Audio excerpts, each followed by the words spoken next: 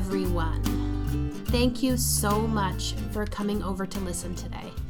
I'm Sue Van Raes, nutritional therapist, food psychology specialist, author, and founder of Boulder Nutrition here in Boulder, Colorado. For the next few weeks, I'll be hosting a very special edition of the podcast called the Soul Food Sessions. The Soul Food Sessions are bite-sized morsels of wisdom from our guest teachers, little tasters here and there from me, and some sweet shares from my past participants of my online program, The Yoga of Eating, a 6-month course and community to heal your relationship to food and your body. Registration is now open. Over the next few weeks, you will get mini appetizer plates to sample through the Soul Food Sessions. We have amazing content coming for you. And if you like these little tasters and teachings, I guarantee that you are going to love the Yoga of Eating online course and community. The Yoga of Eating begins this January. This is my most complete body of work, combining nutritional therapy, food psychology, yoga, meditation, embodiment practices, recipes, resources, and our wonderful group of online guest teachers. You can find out more at theyogaofeating.com. I could not be more excited to share with you this very special edition of Satiate, and I am also incredibly grateful to be offering you some of the most potent wisdom from experts all over the country. So pour yourself a cup of something wintry and warming, settle into your favorite spot, and enjoy this soul food session. I just want to take a moment to introduce our guest speaker, Mark David. And Mark and I have talked in this style a few times lately, and it's always been really exciting for me to share this type of conversation because Mark is a really wonderful resource in our community for his work around food and body and relationship between the two, and a lot of amazing tools that he provides through the school that he has called the Institute for the Psychology of Eating. So Mark David is the founder of the Institute for the Psychology of Eating and a leading visionary teacher and consultant in his nutritional psychology practice. He's also an author of the classic and best-selling works, Nourishing Wisdom and The Slow Down Diet. And his work has been featured in many places, including CNN, NBC, and numerous other media outlets. His books have been translated into over 10 languages, and his approach appeals to a wide audience of eaters who are looking for a fresh, inspiring, and innovative message about food, body, and soul. The Institute for the Psychology of Eating is the world's only teaching organization dedicated to a forward-thinking, positive, holistic approach to nutritional psychology. It is also unique and revolutionary in its approach, teaching students and professionals how to effectively work with some of the most common eating challenges of our times. In their internationally acclaimed Eating Psychology Coach certification training. The Institute also features cutting-edge programs for the public.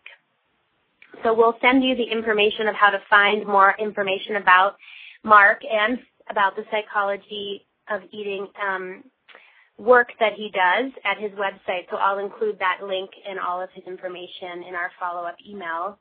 So I just want to thank you, Mark, for joining us and taking time out of your schedule to be part of our program. I'm just happy to be here, and, what a great way really for all of us to learn to do it as a tribe. I'm one of those guys, I can sit down with a book all day or just search the web, but I don't think anything beats really how we come together and learn together as a group and share with each other and inspire each other. So I'm so happy to be part of this. Great. Well, we're sure glad that you can join us.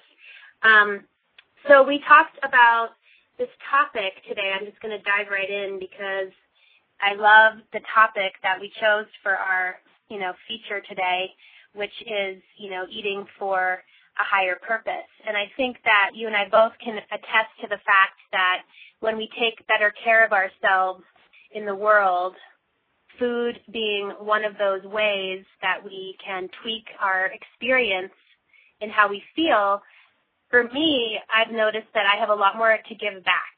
And sometimes giving back can look like, showing up more as a parent or being a better practitioner or, giving back to our community. Or sometimes it's on this global level, when we start to really be in service to our causes and showing up in that way. How could you further elaborate on this concept of eating for a higher purpose? What a juicy question. I think it's always good to examine, no matter what we're doing in life, the underlying why we do what we do. Oftentimes we're getting ready to get married or be in a committed relationship. I think it's great to ask why. Why am I doing this? I know everybody else does it. If you're buying a house, why? What's the game plan? Like, really, what's the why in there? If you're embarking on a new career or a new job, why? So for me, eating is how we eat, what we eat, how we feed ourselves and nourish ourselves. I love the question of why do what we do? Like, why do I follow this vegetarian diet or this vegan diet or this paleo diet, or why am I on this cleansing program? And when I ask those questions of myself, it changes a lot over the years. Initially, when I got into nutrition, I really wanted to eat better so I can feel better, plain and simple. I grew up, I was born into the world very sick and asthmatic and allergic, and my immune system was compromised, and just had all kinds of very intense childhood illnesses, and picked up eating along the way as a remedy. Really at a very young age, I started tweaking my diet, and that was in a very wholehearted search for taking matters into my own hands so I can feel better. So initially I ate so my health would change, and the truth is we can change our health. We can reverse a lot of supposedly irreversible diseases through nutrition. We can alleviate so many symptoms. Skin issues, headache issues, digestive issues, immune issues, energy and fatigue issues, you name it. We could change so much of that in a powerful way through good nutrition. And, we could shape-shift our body through good nutrition. You can shrink the body. You can make it bigger, through nutrition and exercise. So there's all kinds of fascinating things. And at some point, I started noticing, especially in clients and students, I started noticing that nutrition and eating and healthy eating for a lot of people became almost like a reaction to, I don't want to get sick. Well, I don't want to get old. I don't want to die. I don't want to deal with all these diseases, for goodness sake. So we eat healthy. And that makes perfect sense to me. But oftentimes when we're driven by fear to do what we do, when we're driven by fear, our healthy habits, to me, are not so healthy.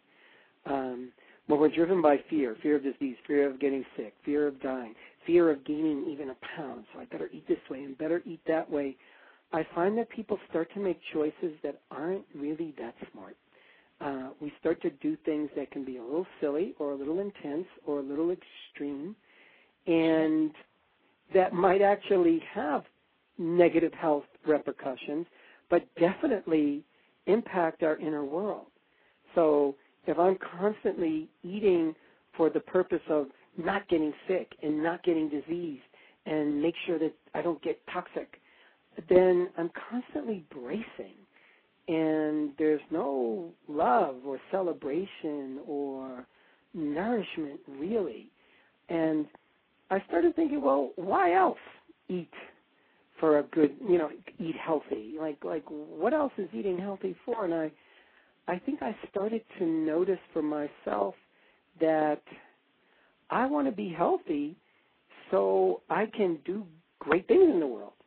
And great things in the world to me means, on one level, just living my life and being a good father and a good partner and a good friend and just a good person, and be able to show up at a party or a dinner or a meeting and smile and be happy and give energy and uplift people and participate in life.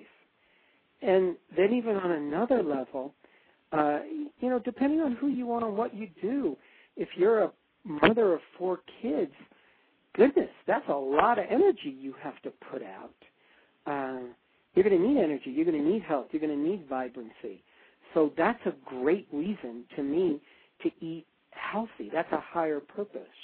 If you have a job where you are responsible for others, where you serve others, then that's a great reason to be healthy and have vibrancy, because then you're serving something bigger. And I think that's the beauty of being alive on planet Earth. It's the beauty of having a healthy body. I get bored if I'm listening to somebody who's a nutrition and health fanatic, and they're being a nutrition and health fanatic just for the purpose of having the perfect body and the perfect health, and that's all they talk about. And they just want to talk about all the ways that they can be healthier and hotter and have more energy. And I always think to myself, well, what for? What are you going to do with all that energy? What are you going to do with your vibrancy and your vitality? What are you going to do with your hotness? Are you going to be a jerk about it? Are you going to share that energy with others? What do you do with that? So I'm always pushing myself and trying to inspire others to have whatever it is that you would define as your higher purpose for eating great food and being healthy and cleansing and building and all the things that we do for good nutrition.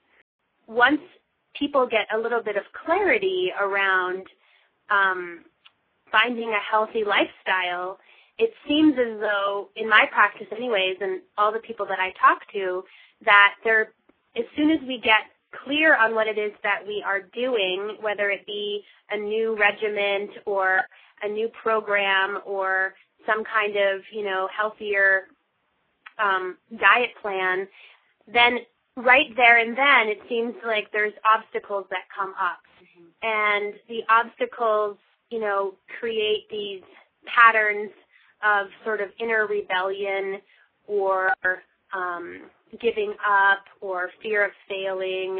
What I see, and I'm wondering if you could speak to this, because I see that you've done a lot of writing about this topic and a lot of speaking about this topic, is when people are sort of stuck in their negative patterns, and we don't always know how to transform those negative patterns around our food and our relationship to food. Do you think that there's a way that higher purpose or that giving back can, help us to overcome obstacles? My answer is a resounding yes. I think what happens is, in the realm of health and nutrition, it's easy for a lot of people, not all people, but it's easy for a lot of people to become very me-focused, because it's my health, it's my issue, it's my weight, it's my vitality, it's my energy, and this is what I eat, and these are my foods, and these are my problems, and now here's my overeating and my binge eating, and we can stay in that neighborhood forever, and walk around the same block and bump into the same obstacles, and we stay on one level. We stay on one frequency of the playing field. And I find that when we begin to expand outward and go, so what else is there to this world other than me? as soon as we start focusing on what's not me, and especially when we start focusing on what's not me with a little more interest and curiosity and maybe even goodwill, and maybe even asking the question, okay, what can I do? How can I help? How can I be of service? When we're plugged in, when we're plugged into service, when we're plugged into helping, when we're plugged into giving whatever our gift is, there's something that happens in the realm of health and vitality that I think nothing else can substitute for. There's no vitamin, mineral, herb, or diet that can replace or give the same feeling that comes from when we're giving ourselves and we're giving our gift and it's being received and we're doing good work in the world. You know, whether it's being a good parent and feeling good about that, whether it's being a good friend, whether it's doing your job well, whether it's helping other people in any kind of helping profession or your neighbor, whatever the heck it is, we are resourced more when we step into service. We can go beyond ourselves because a lot of times it's just, it's a rabbit hole to get stuck in one's eating and health challenges. Sometimes it feels like there's no way out, in truth, because there isn't a way out in the ways that we've been looking. We're trying to get out of the maze of our own constant self-reflection and our own constant, how do I fix myself? How do I make myself better? And oftentimes the answer lies by letting go of the question and putting it aside, giving it a rest, and saying, okay, what else is there? So I have seen time and time again people begin to really have breakthroughs and openings and transformations in their eating issues, whether it's extreme eating disorders or just sort of the usual thing that you might see of people who overeat or binge eat or just not loving on their own body. And as soon as we start to look outside of self, there's some magic that happens. And I think it's a magic worth checking out and really saying, okay, enough of me already. Enough of my concerns. I could always come back to them. I could always come back to my deep desire to lose 15 pounds. I could always do that. Because I meet people who've been trying to lose the same 15 pounds for 30 years. And oftentimes, not always, if that person is my client, I will, and they're telling me I've been trying to lose this weight for 10, 20, 30, 40 years, I'll say, great. Doesn't sound like it's working. Let's put it aside for 2 months. Let's just not try to lose any weight whatsoever for 2 months. No dieting, no this, no that. We're just going to give it a rest. We're going to push the pause button and then explore what else would you do with all that energy that goes into thinking about your weight, planning your diet, dieting, breaking your diet, cheating on your diet, beating yourself up for cheating on your diet. And exactly. It's kind of endless. So if we pull the plug on all of that, then where would our energy go? And that could be a very confronting question for some people because we get so addicted almost to these certain states of being. We could get addicted or hooked on our own endless, never going to find the solution search. We can get addicted to our own frustration. We can get addicted to our own victimhood even. So to push the pause button on that could be very useful. You know, it's always really inspiring for me to speak with you about this topic. Obviously, you and I both share this passion. So I just want to really send you my deepest heartfelt gratitude for joining us today. It's been amazing, as usual. Thank you so much. It's been an honor. Appreciate the chance to participate in your world and with your tribe and with all the great work that you're doing. So please keep it up. Thank you so much for coming over to listen to this very special edition of Satiate, the Soul Food Sessions. These podcasts are designed to give you little tasters and appetizers of the upcoming Yoga of Eating online course and community. Registration is currently open. You can access all of the details for registration and more about our dynamic group of guest teachers and all the different aspects of the program, including nutritional therapy, food psychology, yoga, meditation, reflective resources, and nourishing recipes by going over to theyogaofeating.com. I would love to welcome you into this year's brilliant Circle of Women, and I'm excited to dive in with each of you in the inner world of making a lasting change in our relationship to food and body.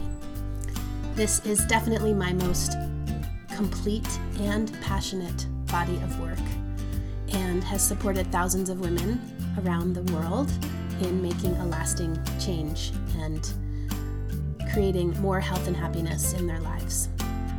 I look forward to seeing you for the next Soul Food session coming your way soon. And until then, take